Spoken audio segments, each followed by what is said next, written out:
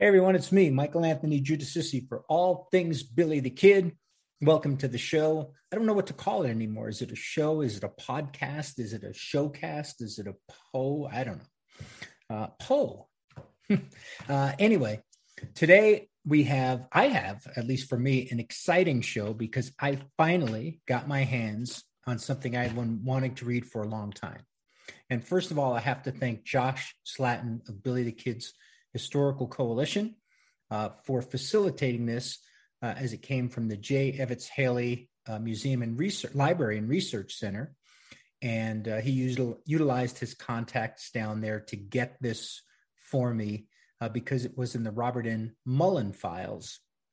So it's not something that's readily available that you can just find on the internet. And this is the secret evidence packet created by William V. Morrison for his 1950 meeting along with Brushy Bill with New Mexico Governor TJ Mabry. And this evidence packet, 21 pages, was designed to not only convince Mabry that Brushy Bill was Billy the Kid, but also convince him to offer a pardon for the murder and subsequent trial and conviction for killing Sheriff William Brady. Now, is this the packet itself? No, I only printed the front page out. I'm not going to expect you to read this, and I just got some junk papers behind there. But I have all the pages here, and I'll be sharing those with you. And we're going to find out, does this prove that Brushy Bill was Billy the Kid, or does it not? Let's get into it, and we'll find out right now. All right. I've worked on this, so it's nice and smooth, but we'll see if it is or not. All right. I think I'm sharing the right screen. I'm going to stop for 1 minute. Just make sure once again. Yeah, we're definitely on the right screen. Okay. So this evidence packet, which you're seeing now, is 21 pages. There's a list at the end of supporting documents, which are mentioned throughout this evidence packet. I did not order all of the documents with it. There really isn't any need for that because Morrison tells you what the documents are. And it's not, for the most part, you don't really need them. You know, like some were letters to DeBaca and Lincoln County, San Miguel County, county clerks to find out if he could find the coroner's jury report, which he couldn't, obviously. So you can understand what the letters are for. They're really kind of irrelevant, the content of them, but we need to know what was in here and why those letters exist. So I'm going to take you through this, and I'm going to tell you up front that this 21-page packet, you can skip over almost all of it. And I'll tell you why in a minute, but let's highlight a couple things. So we're here on page number 1. You can see Robert Mullen put his name in the corner, or somebody did, to indicate that these were his notes. And this was sent by Morrison to Mullen, I would assume, to convince Mullen to support the assertion that Brushy Bill Roberts was Billy the Kid. It's called a statement of facts. There are things in here that are not fact, so that's a very forward move. But regarding William H. Roberts, alias William H. Bonney, and William Henry Roberts, alias Kid, and Kid is referred in quotation marks for the rest of the document, so you know exactly who he's talking about, who was born on December 31st, 1859, went to Lincoln County, New Mexico in the summer of 1877. Okay, we're not going to read this whole thing over. We have zero confirmation that December, the last hour of the last day of the last year of, whatever, that again is fable. I think we've dispelled that, and Brushy was born sometime in the late 1860s, but this is a part of where that legend began, that Brushy Bill, December 31st, 1859. The rest of these, I made notes, so I'm going to skip over some of them because and I'll tell you why in a second, but you're not going to gain any new knowledge out of many of the rest of the pages. But I will point out a couple things. Essentially, what's happening here is that Morrison is going through a retelling of Billy's story from the time he arrives in New Mexico until July 14, 1881. And this is stuff that you all know. So the vast majority of this, up to page 17 of 21, almost to page 18, is stuff that was drafted. And hey, maybe Brushy told him all these details, but it reads very suspiciously like Walter Noble Burns' book, as well as some other contemporary books by authors, in the 1840s leading up to 1850. There's not really any new information. There are some notable mistakes here. As you can see, that in this paragraph here on page number 2, it's statement number 1, they're misnumbered in the digital format. But talks about Brady coming down the street, approached the McSween store building, calls it the McSween store because Tunstall was already dead, so that's understandable. And they were fired upon by 4 men from behind an adobe wall, when we actually know that there were 6. Brady was shot, killing him instantly, et cetera, et cetera. And then it talks about who was indicted for the crime. Important to get that on the record, because that is the thing that Brushy was actually asking for a pardon for. So a mistake in the number of men, but there's lots of mistakes in history. I don't think we can do much with that. So we're going to skip ahead to what is actually, what is actually page 4 in the secret evidence packet. And this one is important because here's Morrison writing, according to, this is talking about the 5-day battle, which is for some reason labeled a 3-day battle in this document. I don't know that anyone ever called it a 3-day battle, but if they did, let me know who that was. But this one is only a 3-day battle. And it says, according to testimony in Colonel Dudley's Court of Inquiry, court-martial proceedings, May 1879, 3 of the Negro soldiers were firing with the Murphy faction during the battle. That's the testimony trying to get Colonel Dudley court-martialed. And people say, well, how could Brushy have known about that? Nobody knew that there were Negro soldiers, African-American soldiers, to put it in the modern parlance. Nobody knew that. He had to be there. Well, of course people knew it, because in May 1879, it was part of the court-martial proceedings, and historians from time immemorial had access to that, as well as it being written about in other books. So there's never been, but there's certainly no smoking gun there. Morrison did the research. Morrison wrote this. He knew where to find the data. So, did Brushy tell him, hey, go look at Colonel Dudley's court-martial proceedings? I don't think so. Morrison was an astute researcher, if nothing else. And for certain, he knew where to find this information. So that's it. We're going to skip from this page, which is, as far as the packet goes, page 4, all the way up to page 15. Now, you might say, why, Michael? Why not read us all the rest of it? We love your voice. It puts us to sleep, because there's nothing new. It's just it's almost a transcription of Walter Burns Noble's book. I mean, there's nothing. It's the same story. Nothing in there would change your mind about Brushy or Billy the Kid. It's just a retelling that you've heard 100 times in 100 other books, which in itself is kind of questionable, because why, if you're trying to prove that your guy is Billy the Kid and that he was not killed by Pat Garrett in 1881, I would think you would spend more time proving that rather than just telling the story of the kid to the governor of New Mexico, who probably knew most of the story, being a governor of New Mexico. you spend 17 pages retreading a story that's been told many times over. And there's nothing in there whatsoever that even points to, it doesn't even mention Brushy Bill, doesn't even mention any alternate history other than what we know. But I think Morrison did the best he could with what he had.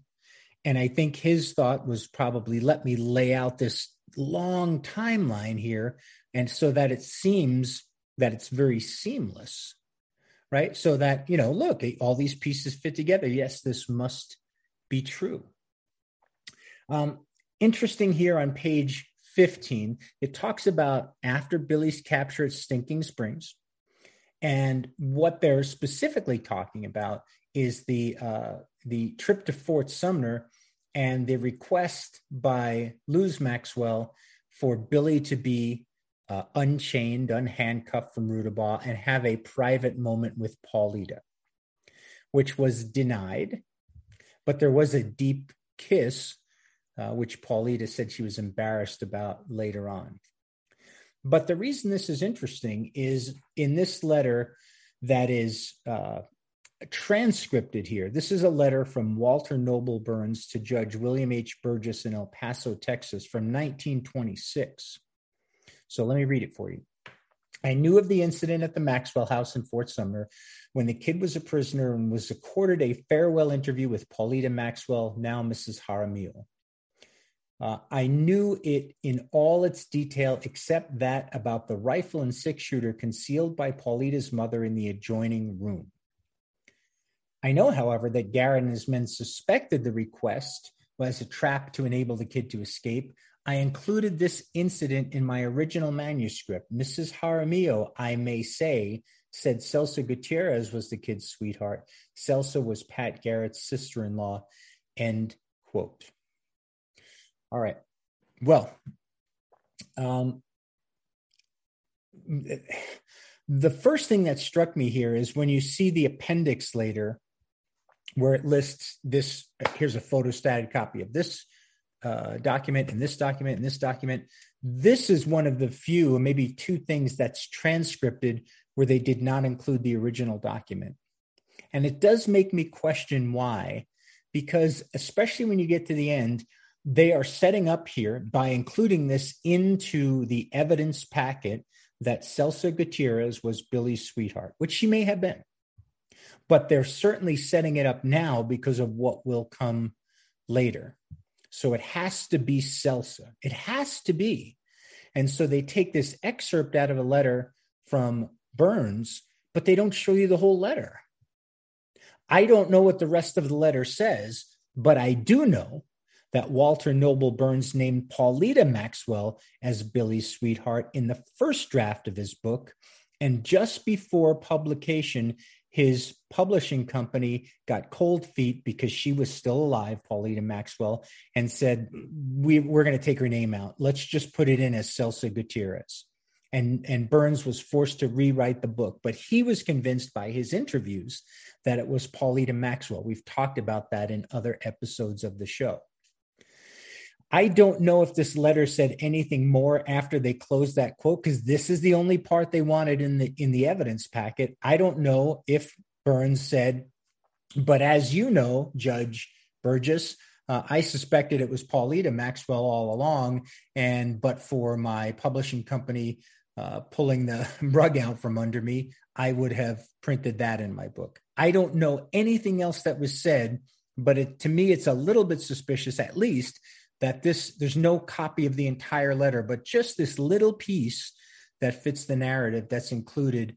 And the transcript of the original letter was furnished by C.L. Sonishin, who would go on to write the book alias Billy the Kid. So did they include all the history or just the part that agreed with their story? Don't know. You'll have to figure that out for yourself. Okay. So let's move on to our next page, and we're getting into some of the good stuff here. Whoops, not that page yet. Here we go. This is page 18. A number of these pages are taken up by the transcripts of the letters that Billy sent to Lew Wallace and vice versa. again, you might say, oh, well, they're transcripts. Why aren't the copies there? Well, many of them are photostatic copies in the appendix, but also when they transcript these, they put the date and they put the signature of the person signing. They didn't do that with the Burns letter. They never showed the rest of it. They never showed, hey, well, yours truly, Walter Noble Burns. But on this page, we have a couple of things in that now Billy has been tried and he has been sentenced to death. And we introduce Robert Ollinger, which you can see right here, of questionable character. So we start the process of building this alter or this vision of Ollinger as a bully. And again, this is just a Burnsian thing. On numerous occasions, Ollinger taunted and threatened the kid with a double-barrel shotgun, which he loaded with buckshot. Bell was more humane and treated the kid like an ordinary prisoner. This just reads like a novel because for the most part, it was garnered from a novel. Okay. Now, I'm going to leave this page hidden from here for now. Okay. There's a pretty significant problem coming up for Morrison and Brushy and any Brushy Bill believers, every single one. And that is simply this. The next paragraph in this evidence packet is the one that, and it's a total catch-22 if you're Morrison and you're trying to convince somebody that this guy's Billy the Kid.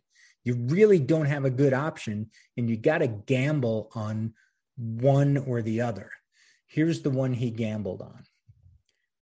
On April 28, 1881, William Bonney, alias Billy the Kid, escaped from the jail in Lincoln, New Mexico. He remained in the vicinity for a couple of days before leaving Fort Sumner.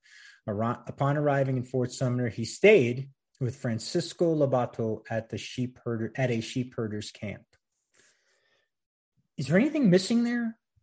Does anybody see that there's like a huge gaping hole in that story? On April 28, William Bonney, alias Billy the Kid, escaped from the jail in Lincoln, New Mexico. And then he hung around for a few days and went to Fort Sumner. Oh, did I forget to tell you he slaughtered his two guards in cold blood? One of them he shot a second time after the guy was already dead in front of dozens of witnesses in Lincoln on the main street. Now, I get it, right? If you're Morrison and you're representing Brushy and you're going to go before the governor and you're going to say, hey, this guy deserves a pardon. He was promised it by Lew Wallace. We want you to give it to him. You've got a problem. That problem is very simple in that Billy committed two more murders on law enforcement officers, one of them a federal law enforcement officer because Ollinger was a deputy U.S. Marshal. And so you could get a pardon, maybe, for the killing of Brady, but then immediately the feds, if I'm the U.S. Marshal Service, I'm just waiting outside and I grab you right away and you are going to be found guilty. You are going to be executed by firing squad or hanging or whatever they used in 1950. And so Morrison can't do that. He can't say, this is Billy the Kid and he slaughtered those two guards, but hey, throw us a bone here. He didn't have a choice. You can't do that. So Morrison's ploy or his play is, as the gambler, he's got to make a play, is we're just going to ignore it. Maybe they'll forget it. Maybe they'll forget Ollinger and Bell are dead. But Brushy screws up even worse because when he gets in front of Governor Mabry in 1950, he says he just rode out of town, leaving the two deputies alive. Like Brushy can't even not ignore the question and go, yeah, I escaped and then I rode over here. Like he's got to add that he rode out of Lincoln, leaving the two deputies alive. There's no way you play this off and get past this point with the governor, with the attorney general, with anybody else, with any person with rational common sense. And that's where Morrison's fatal flaw was. It will get worse, but at least to this point, that's the fatal flaw. He cannot have him go and say, yeah, I killed those guys. Now, territorial law in 1881 said that the statute of limitations for first-degree premeditated murder was 10 years. That was territorial law. Which means if you killed somebody on purpose, you waited in the shadows, you shot them dead, you planned it, that's first degree premeditated murder. If 10 years and 1 day passed and the police came calling and said, hey, we're going to arrest you for that murder, they could not charge you with it. You could not be indicted for it because the statute would have run out for first degree murder. There is no statute of limitations in any state in the country that I'm aware of that for first degree premeditated murder. There's just none. I don't think there's any for second degree murder either. Probably not for any murder, for manslaughter, any of those things. But especially for first degree, that's crazy, right? Now, Morrison should have known this, except that Morrison was not a lawyer. William V. Morrison was a car parts salesman and a real estate salesman. He worked as a probate investigator, but he graduated from no law school and took the bar exam in no states. He was not an attorney. He's called Brushy's attorney, but that's a misnomer. He was never that. And so he hired a law firm to assist Brushy Bill in the delivery of this evidence packet and his interview with the governor. And the law firm took the job, but they had to look at it and go, man, we have like zero chance here. We're going to get paid. We're going to drive from El Paso to Albuquerque, but we're not going to win this. There's no way. So Morrison was a salesman. He probably was a pretty good salesman because he sold a bunch of people on this idea of Brushy Bill. And there's something in sales called an assumed close. And I've been a sales guy for, God, how old am I? I've been a sales guy for 30 years, maybe more. I teach sales for a living. And in sales, there's something called an assumed close. And what that means is you just assume the person's going to buy it, and then you go to the question that you want to ask after they buy it. It's not the only way to close a sale, but it's one way, especially if you have a buyer that's kind of wishy-washy, like they want to say yes, but they don't really have a firm reason to say no. So an assumed close would be something like this. You come into my car lot, you're looking at a car, you like it, but you're going, yeah, I'm not really sure. Yeah, it's real nice. And so I say something along the lines of, great, so will delivery on Friday work for you, or do you want to wait till early next week? I prefer you have it for the weekend, so you get a nice weekend to drive it with the top down and all. I've already assumed you're going to buy it. Now I'm asking you to make a decision about what happens after you buy it. Morrison is the historical sales assumed closing guy. He just assumed that everybody was going to believe everything that's written in here, and it'll turn for you here quickly. And so he just went to now you have to offer pardon because I said all these things, and these things I labeled as a statement of fact. But there'll be very few facts from this point out. Okay. So Bonnie escapes. No mention of the two men that he murdered. And he goes to a sheep herders camp.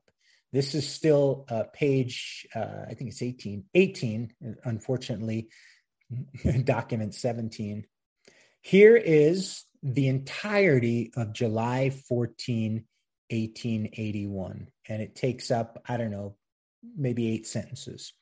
The kid remained in the vicinity of Fort Sumner, New Mexico, until he ran upon Sheriff Garrett and the posse at the Maxwell house on the night of July 14, 1881, when a battle ensued between the kid and Garrett's deputies in the rear yard of Maxwell's house.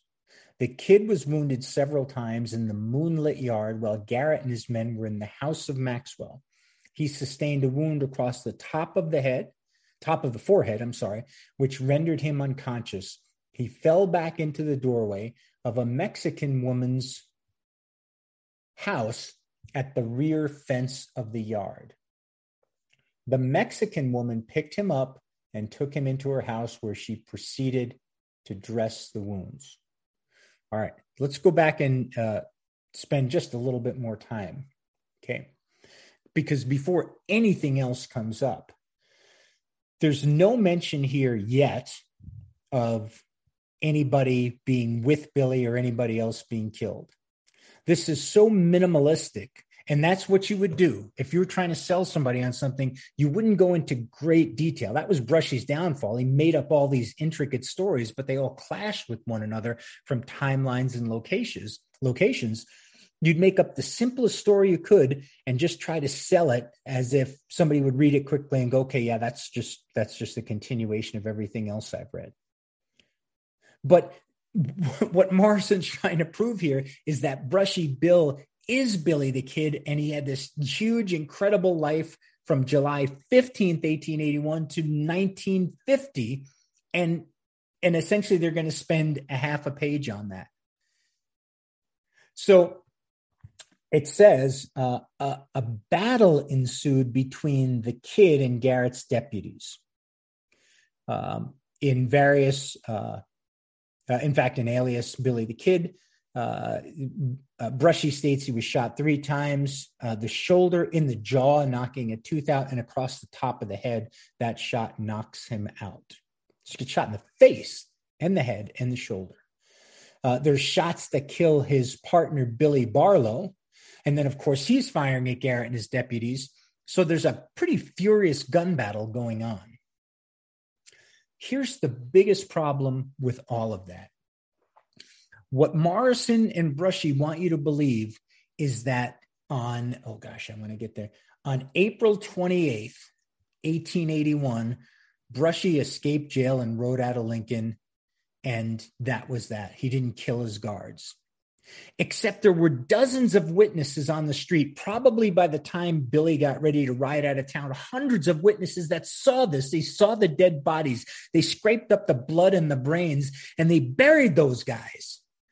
Yet they want you to believe, Morrison and Brushy want you to believe that that never happened, despite what every witness says.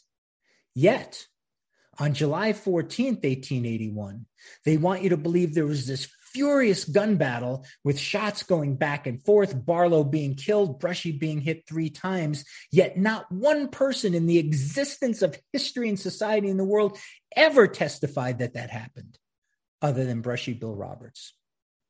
No one from Fort Sumner ever said that there was a big gun battle that night. People heard 2 shots. So don't believe what a dozen or dozens or hundreds of witnesses saw, but believe what nobody saw. That's the crux of their case, and it's insanity to believe that. No one in Fort Sumner ever at any point corroborated that story. You know why? Because by 1950, they were all dead. They waited until everybody was dead and buried, and then they pitched their story. All right, I'm getting hot under the collar here, but I want to continue. Let's see if I have any other notes for that. No mention of Barlow. So let's continue. So now Brushy is in the house of the Mexican woman. While in the act of dressing the wounds, Celso Gutierrez, remember that name, sister-in-law of Pat Garrett and sweetheart of the Kid. Here's the payoff. We had to get her in the story because she's the Kid's sweetheart. Came running into the house to inform the Mexican woman, that is, that Billy's partner had been killed on the back portal of Maxwell's, and they were passing his body as that of the Kid. So while Billy is unconscious and being nursed back to consciousness, I guess, Brushy says some beef tallow, which I think is fat. I'm pretty sure that's a big slab of beef fat. And Celso comes running in, Billy's sweetheart, where he had maybe spent the night before. She comes running into the house and says that Billy's partner, who's never named here, not anywhere in this evidence packet, is the name Billy Barlow, because that was an invention later on. That Garrett killed his partner and they're passing his body off as the Kid. Uh, I just want to skip down a few sentences. The kid had many friends in Fort Sumner and vicinity, while Garrett had none. But somehow Garrett, with no friends, is able to pass off this body of a guy that's not Billy the Kid, who had many friends. And people are going, oh, yep, that's Billy. I guess he's dead. Oh, well. Just another fatal flaw in this just tragically ridiculous and poorly constructed story. This continues. Celso Gutierrez, upon seeing the kid in a dazed condition, urged the kid to leave for the sheep ranch. That would be Francisco Lobatos. She stated that they were going to kill the kid if they could find him. All right, listen to that. Let it sink in. If they find him now, they know they shot the wrong man, according to this. If they find the kid, they're going to kill him too. They've already been passing the other guy off as the kid.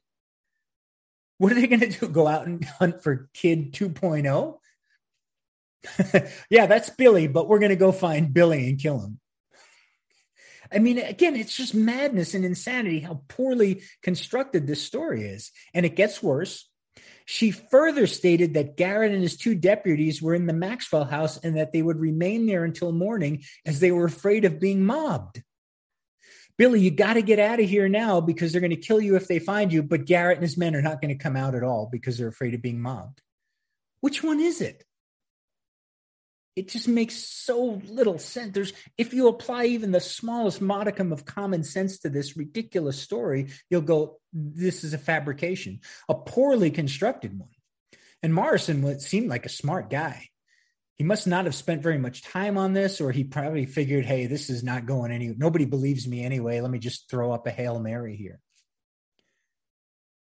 The kid had many friends in Fort Sumner and vicinity while Garrett had none. Well, that's not true, because Celso Gutierrez and her husband were in-laws of Pat and Apollinaria Garrett. So he at least had them, and he had worked in Fort Sumner, tended bar there. He may not have had any friends, but he certainly had relatives. The kid insisted on going after Garrett, but they persuaded him to return to the sheep ranch before morning.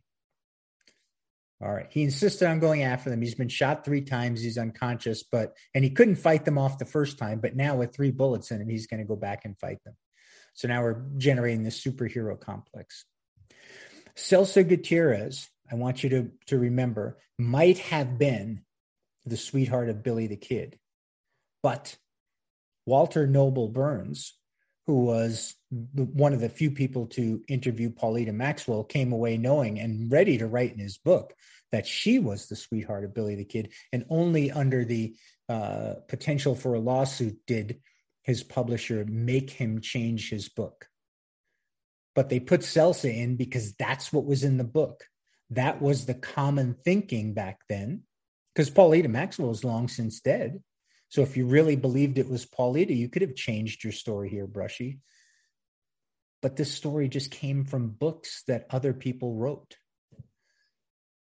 Okay, let's continue. About August 1st, 1881, Kid left for Old Mexico via El Paso, where he crossed the Rio Grande, went into Sonora, Old Mexico, where he lived with the Yaqui Indians. Okay. After several months, the kid returned to Texas under an alias, later returning to Old Mexico, where he lived intermittently for many years. Again, you're trying to prove that your guy's Billy the Kid, and you just glossed over 20 or 30 years of his life in 2 sentences. During a cattle drive to Kansas City in the late 1880s, he was arrested at the stockyards, suspected of being Billy the Kid. Having furnished a satisfactory alibi, he was released. This was the only time since his escape from Lincoln County Jail, 1881, that he has been arrested. That's wild. They capture you it was in Wichita, I'm almost positive. Oh, no, I'm sorry. It was in Kansas City. My apologies, Kansas City. And they say, hey, we found Billy the Kid here. And you, you go, I'm not Billy the Kid. And they go, oh, okay. I have an alibi. On July 14, 1881, I was a school teacher in the city of New York. Like, what's the alibi? What are you carrying around your iPhone with like pictures you took that day? So they just let him go. Well, of course they let him go because he wasn't Billy the Kid. And that's why Morrison was fine. And that's why those attorneys from El Paso were fine with bringing Brushy to the governor's mansion in 1950, knowing that Billy the Kid had murdered a deputy U.S. Marshal and would face the death penalty for that, even if he got a pardon for the killing of Brady. They had no problem bringing him there. You know why? Because he wasn't Billy the Kid, and they knew it. So they hoped for a pardon if they could dupe the governor. But then if the real heat came down and the U.S. Marshals Service sent a contingent of men to escort Brushy Bill to hell, they could go, dude, we were just kidding. This guy looks nothing like Billy the Kid. He's only 75 years old. Come on, you believe that? And that's the reason Brushy had no problem going. He wasn't under any threat of being executed for killing because he wasn't the guy. That's the only reason you would go. The only reason whatsoever. Now, there's just a little bit more here, and thanks for sticking with me. I know I'm getting hot under the collar. Morrison writes, historical facts and legend indicate that William H. Bonney, alias Billy the Kid, was killed by Pat Garrett in the Maxwell house that night in Fort Sumner, San Miguel County, New Mexico, and that a coroner's verdict was rendered, none of which facts nor legend have been supported by competent evidence. We're going to come back to the coroner's jury, but I want to tell you that none of these facts nor legend have been supported by competent evidence. So Morrison says there's zero evidence to prove that Billy the Kid was shot and killed in Fort Sumner. The eyewitness testimony, the burial the next day, the coroner's jury report, which did exist. He didn't find it, but did exist. Pat Garrett's testimony himself, the award of the reward after a year, albeit. But Morrison says there's no evidence. And he concludes this, I'll come back here, by saying, wait a minute, by saying that makes the legend, so any belief that that's true, and that means the legend is improper and untrue. In other words, because there's no evidence, it's improper and untrue. Because Pat Garrett lied about Billy being Billy the Kid, it means Brushy Bill is. There's something called causation. Causation is a very fancy term for something very simple. One thing happens and it causes another thing to happen. Because this happened, this happened. An example of causation would be, hey, I was driving 80 miles an hour through a neighborhood and somebody backed out of their driveway and I destroyed their car. I was going too fast. My excessive speed in a neighborhood where it was dangerous to go that fast caused the accident. That's causation. Here's an example of false causation. That supermodel at the club wouldn't sleep with me last night because I had a blue shirt on. I mean a green shirt, sorry. Now, it may be that the supermodel at the bar did not like green shirts, and that's the reason she wouldn't sleep with me. But there's about a million other reasons why she wouldn't. One does not cause the other. One might cause the other, but it does not definitely. But Morrison states that because Pat Garrett didn't have a coroner's jury report, because we can't find it, that means Brushy Bill is Billy the Kid. That is false causation, in history and politics and everything in our society is littered with that. Conspiracy theories are based upon false causation. Because this thing happened or didn't, this other thing has to be true. When there's a million other outcomes of July 14th, 1881 that have nothing to do with Brushy Bill Roberts, that could be true if Pat Garrett lied about killing Billy the Kid. One does not equal another. One might equal another, and it might equal a whole list of other things. So ask yourself, when you're looking at evidence, are you using actual causation? This thing absolutely caused this? Or are you using false causation? This thing happened, so this had to have happened. That's just a theory. That's a hope. It's a wish, but it's not a fact. Okay. So it does talk about, my screen did something funny there. I don't like that. It does talk about the coroner's jury. No mention of a purported coroner's verdict in the death of William H. Bonney has been made, except by Pat Garrett, a party of interest in attempting to collect reward money offered by Governor Wallace. That's probably true. I've never seen anybody else testify that they had the coroner's jury report, but certainly we later on when it was found, we saw who signed it. The said purported original coroner's verdict has not been produced, nor is a certified copy available. Therefore, said facts and legend are improper and untrue. So because there's no coroner's jury report, Pat Garrett did not kill Billy the Kid. That just is not true. It's not true. It's not a fact. It is a hypothesis. It's a possibility, but it's not the only one. There are many, many others. And when you base your entire story on false causation, it's going to tumble down, as this one obviously did.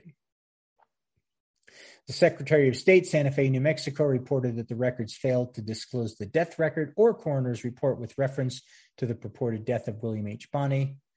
It is also stated that the executive records disclose a copy of the application by Patrick F. Garrett for the claim on the reward money, which was offered, and upon said application, the reward was suspended.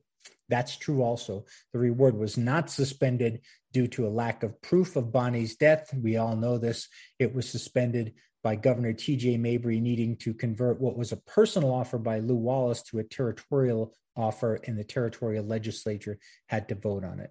It's said that Pat Garrett had to spend almost as much as the $500 reward on drinks to liquor up the legislature to finally just get it and put it behind them. And that could be true too. He didn't buy me one, but hey. Okay, so this is the entirety of the evidence packet. This isn't much of, there's almost no evidence here. There's almost zero evidence for Brushy Bill, but there are a couple things. So here's a list of the documents that would be submitted along with this. None of these, when we get to one that means anything, I'll tell you, but these are letters between Billy and Wallace. There's the proclamation, Wallace's amnesty, change of venue for Billy's trial, jury instructions, blah, blah, blah. Indictment against Billy, copy of death warrant, certified copy of return of the death warrant when Billy escaped, transcript of letter from Jim East, transcript of letter from Walter Noble Burns, just a transcript, not a copy of the letter, so we never saw what else was there. Billy Bonney to Edgar Capeless. And then here are, if you can see the cursor here, these are the letters that Morrison wrote to clerk of the county court, DeBaca County, San Miguel County, looking for the coroner's report. I mean, he tried, certainly. Secretary of State, blah, blah, blah, Secretary of State. So all of these are Morrison looking to get documents. But 18 and 19 are important. Affidavit from Martile Abel to William H. Roberts dated August 1, 1950. Affidavit from Severo Gallegos to William H. Robert dated November 11th, 1950. We'll come back to those. The rest of these are just letters, one from Billy to Lew Wallace, one from William Brady, who was the son of Sheriff Brady, and then a letter from the Attorney General of New Mexico as to the power of the governor of New Mexico to grant this pardon. And as you can see, that's the end of the evidence packet. The only evidence in this packet to show that Brushy Bill was Billy the Kid would be 18 and 19. Affidavit from Martile Abel, dated August 1st, 1950. Now, there were 5 affidavits that were sworn out in favor of Brushy being Billy the Kid. And if you don't know the details of them, let's go over it quickly. Martile Abel never met Billy the Kid before July 14, 1881. She was married to John Abel, who at some point years later told her, according to her affidavit, hey, this guy is Billy the Kid. I know him, and he's Billy the Kid, introducing Brushy Bill Roberts. And so later on, after John Abel is gone, Martile Abel says, yes, that's Billy the Kid. And no, I never met Billy the Kid before July 14, 1881, but that's him. There are two others, DeWitt Travis and Robert E. Lee, not the famous general, that were either born well after Billy was supposedly killed in 1881 or met him well after that time. So these people certainly most likely met Brushy Bill Roberts and said and was told that he was Billy the Kid, but they never met Billy the Kid in Fort Sumner or Lincoln or anywhere else before July 14, 1881. So the affidavits are not worth the paper that they're printed on. Imagine this. Imagine you're a child, a year old, and your father passes away. Your mother meets somebody else and remarries, and you grow up thinking that that person is your father. And then when you're 60 or 70 years old, they put that man in front of you and say, is this your father? And you say, well, of course. Yeah, of course he was, because no one told you any different. And then you realize somebody tells you, well, actually, no, here's your father. This man was your stepfather. But you would have no idea about that because you were too young to remember your real father. There's no imprint in your memory of that. That's essentially what these affidavits are. We told you well after the fact that this guy was Billy the Kid. And so you just grew up and lived the rest of your life believing he was. So those three affidavits, throw on the scrap heap, they're useless. But Severo Gallegos, that one's not useless. Severo Gallegos, known to knew Billy the Kid in Lincoln during the time of his escape, knew him relatively well. William V. Morrison took Brushy Bill Roberts to meet Severo Gallegos and wanted to have him identify the outlaw and swear out an affidavit. And Gallegos said, no. Now, the story is that he said, yeah, you look like Billy, but you're too young. I don't know that ever happened because obviously that's not in the affidavit. And he was dismissed. Gallegos dismissed Brushy Bill as being Billy the Kid. You're too young. Yeah, 91 years old? I don't think so. But Morrison persisted and brought Brushy back the second day, asked for another meeting, and said, are you sure it's not him? And Gallegos looked into his gray flecked eyes or whatever it was and finally decided that, yes, this was Billy the Kid, 70 years later. Okay, that's proof. Now, if you got to ask somebody twice on two separate days, I think it's suspect, but okay.